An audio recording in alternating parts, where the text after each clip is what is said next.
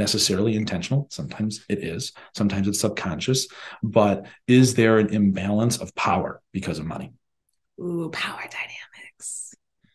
Really close friend of mine. I'm going to give a shout out to Bev. Bev is a couples therapist in Texas. Bev is amazing.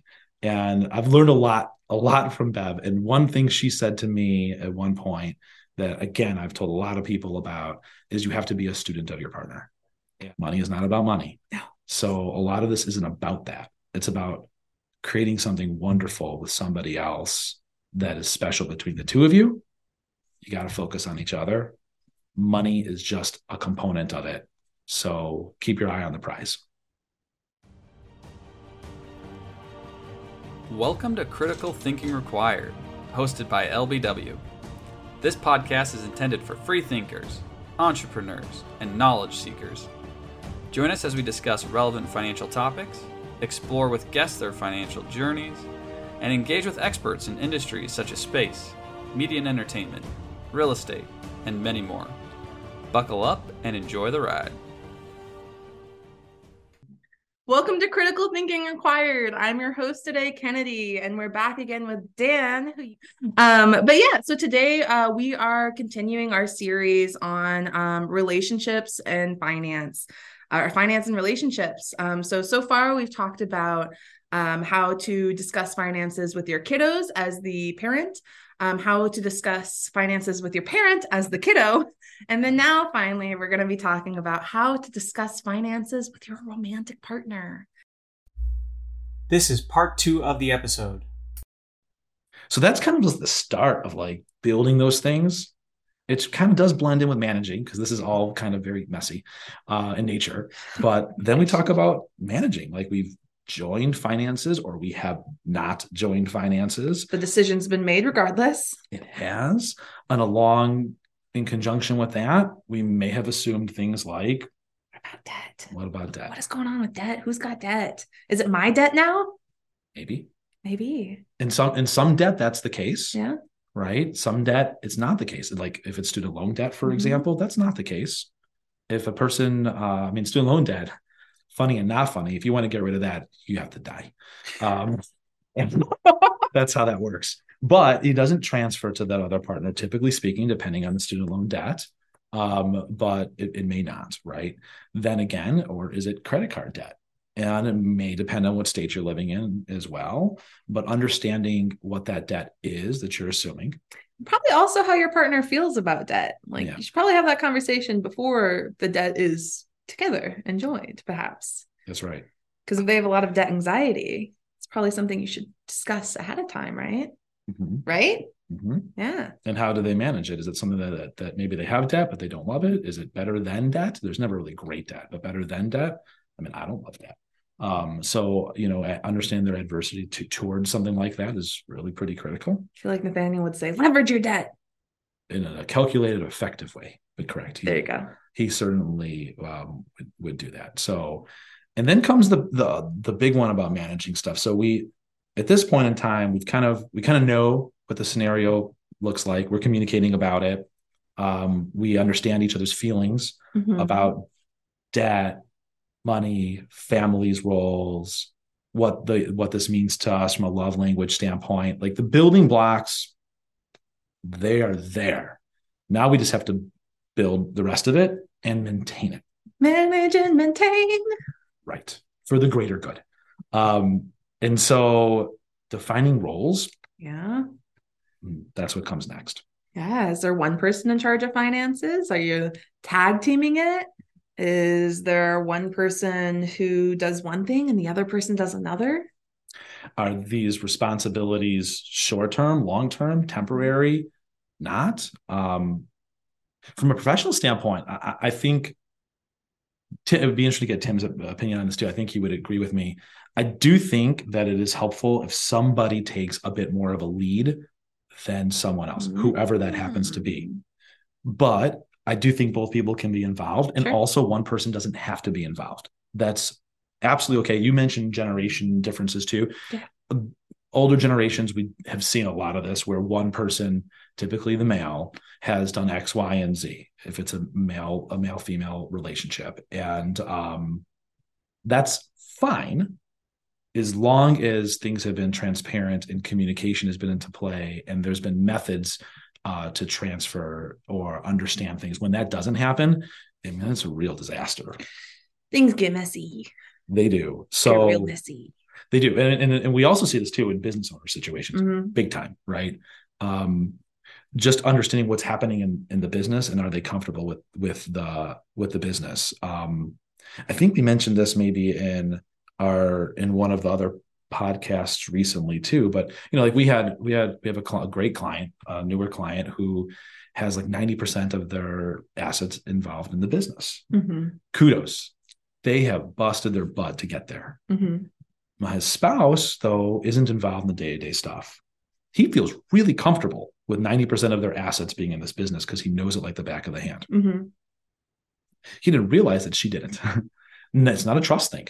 And trust is really important when it comes to money. And trust is really important when it comes to relationships, especially this relationship. And it doesn't come like that. And you know what? Maybe it shouldn't. Like, you should work into it. She trusts him entirely, but she also feels a little lost. And if something happens to him, she has no idea what to do, right? It's something we're working on now. And that's a really scary, uncomfortable situation. Absolutely. It's not about him. It's about after him. Or if something were to happen, and understand what that looks like. So it's about security. So in this case, like a business succession concept makes a lot of sense, or family meetings make a lot of sense, right? I really liked the idea that my ex and I had ability to see each other's assets, and we always spoke very freely about it. And the funny thing is, we rarely had any issues when it came to money. Nothing. Because it's about creating that awareness and sharing that awareness. It's not necessarily about who's doing what most of the time, but that awareness piece is really important. Communication, right? All comes back to that C word, doesn't it? Yeah. And one person maybe doesn't lead on the money, but they lead on other things. Sure. Maybe a lot of other things. Yeah. No, I mean, it's the dissemination of roles. You just got to figure out what works best for you, and that you both are on the same, or that you all are on the same page. Absolutely. Yeah. Right. I mean, I think especially not only like just with like assets and stuff like that, but like, what about like financial like goals, like what if you have kids, college planning, if that's important, or I'm assuming most people want to retire. So what does that look like in terms of y'all as a couple? Not everybody. Nathaniel doesn't want to retire. Yeah, true. My dad. But most people, I want to retire. So same. We're going to retire. I would like it. But some people, like, what does that actually mean? Are people making equal contributions to retirement? Yeah. Are they making equal contributions to college planning stuff? If they have to do that, do they need to? Should they? I mean, is one person making a lot more money and therefore they're more comfortable to do X, Y, and Z? Are we talking percentages here? Are we equitable contributions? Yep. What is it going to be? Is one thing more important than the other person? So that they really want to do this, and it may not be as important to the other partner, but should the other partner then be like, okay, well, let's allow that, no problem, because this is important to my partner, and therefore I need to be at least open to hearing about it, and they should be, maybe. Yeah. Relationship tips with Dan. I don't know if I'm really the expert in any means whatsoever, but nonetheless, it's what we see, right? Sure. Yeah. And, and I think in conjunction with those goals too, there needs to be conversations again about how do you protect these things? Plenty of people that won't put any effort into that. Are there proper estate planning things in place? Shout out to our last podcast. It is. Nice plug, Kennedy. Are things properly insured? Yeah. What do both partners feel secure as to how that's actually happening? Do they understand how that's happening to the point where they feel secure? Yeah. What other goals are we looking to plan? I mean, college, sure, it comes up all the time, but yeah. Want to get married? Do you want to get a new car? House? Want to give to charity? Do you want to see inheritance? Is that important for your children or heirs to receive inheritance? Sometimes it is, sometimes it's not. Does it make sense? Like we also will see a lot of parents that will basically cut their nose off to give inheritance when we talked about this in another one of these related podcasts too, cut off their nose to help out their kids when they don't need to. Yeah. They need it perhaps. And maybe their partner isn't on the same page, and then it creates strife. Doesn't need to be there. Yeah. I think another thing to keep in mind when it comes to this stuff too is It might not come to mind, but what do you want your outward appearance to the public to look like in terms of finances? That is a big deal. And some people might see that as superficial. It's not necessarily superficial. It can be. Sure. Yeah. But we have a lot of clients that work in the field of entertainment, and they have to create an image. Appearance matters sometimes. A lot of times that's actually not them. Like it's really funny to see that as you have X, Y, and Z, and they really have zero interest when the doors are closed, but they need to do this because that's part of their job in all reality, right? Or it might be how they feel good in a different scenario. I mean, I'm not trying to, and Kenny's not either, trying to advocate for someone to be material. No. But I mean, sometimes things are important to you, and that's just a reality. Like there's no mincing or dicing that. Like if something's important to you, got to communicate it's important to you and then figure it out. And that's okay. And that's okay. It's healthy. Yeah, she's just got to know these things. Yeah. And then, of course, Kennedy. Conflict. Yeah, it doesn't always go smoothly, and sometimes it doesn't. Someone said to me also this year, had a lot of really good tidbits people throw me this year particularly, but someone said intimacy over harmony is what they mentioned. Ooh, could you elaborate on that, Dan? Yeah, I mean it is it's not always going to be smooth. But what's really important is that you can have that connection and bond, right? And that you can get through what can be tough conversations like this. And sometimes they're going to be. So hopefully that bond and that care for one another and that mutual respect is strong enough that you can deal with a little struggle here or there, right? A non-harmonious situation. But the only way to kind of deal with that is to focus on the intimacy part first. So how do we deal with this kind of conflict, right? Obviously, put yourself in the right mind frame of, I want to hear what my partner has to say about this because I care. Right. And, what do you do if you have disagreements in these areas? Yeah. How do you want to handle that? What if there is, which we see often, not necessarily intentional, sometimes it is, sometimes it's subconscious, but is there an imbalance of power because of money? Ooh, power dynamics. And we see it all the time, right? Where somebody will, maybe they don't mean to, maybe they do mean to, but they'll use their status or their money to belittle their partner, to feel good about themselves, or to control things they want, as opposed to trying to create an equal playing field. And I don't think that this is always purposeful. Like I feel like sometimes I've seen this happen and it's been kind of unconscious from what I can understand. So I think it's just important to maintain awareness. It is. And recognize that with money comes abilities and optionality, and abilities and optionality and all the other things that come with it can create stress. And two, that there can be controversy with civility. Like you can have disagreements and have different opinions and different understandings and still come to like have a common purpose or a common like understanding, I guess. I hate to reuse that word like that. But yeah. And you don't have to create that alone. So a disappointment I've seen is that I know some great therapists. We work with a number of great therapists. Hey, therapy. Both personally and professionally. I mean, we're huge advocates, right? Go therapy. But a lot of therapists don't really talk about this money situation, even though it's typically one of the top 2 or 3 leading causes to the people dissolving their marriages. Throw back to that statistic at the beginning of the pod. It doesn't get talked about a lot. And there's actually designations from a finance standpoint to focus on a lot of this stuff, which we value here very much. Yes. But it should be talked about. I think that it should be something that, again, not taboo.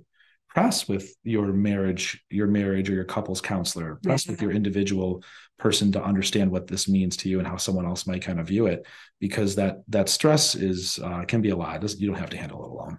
No. And sometimes it's not easy initially to talk to your partner about these things because you're worried you're going to F it up because you don't know the greatest avenue to do that.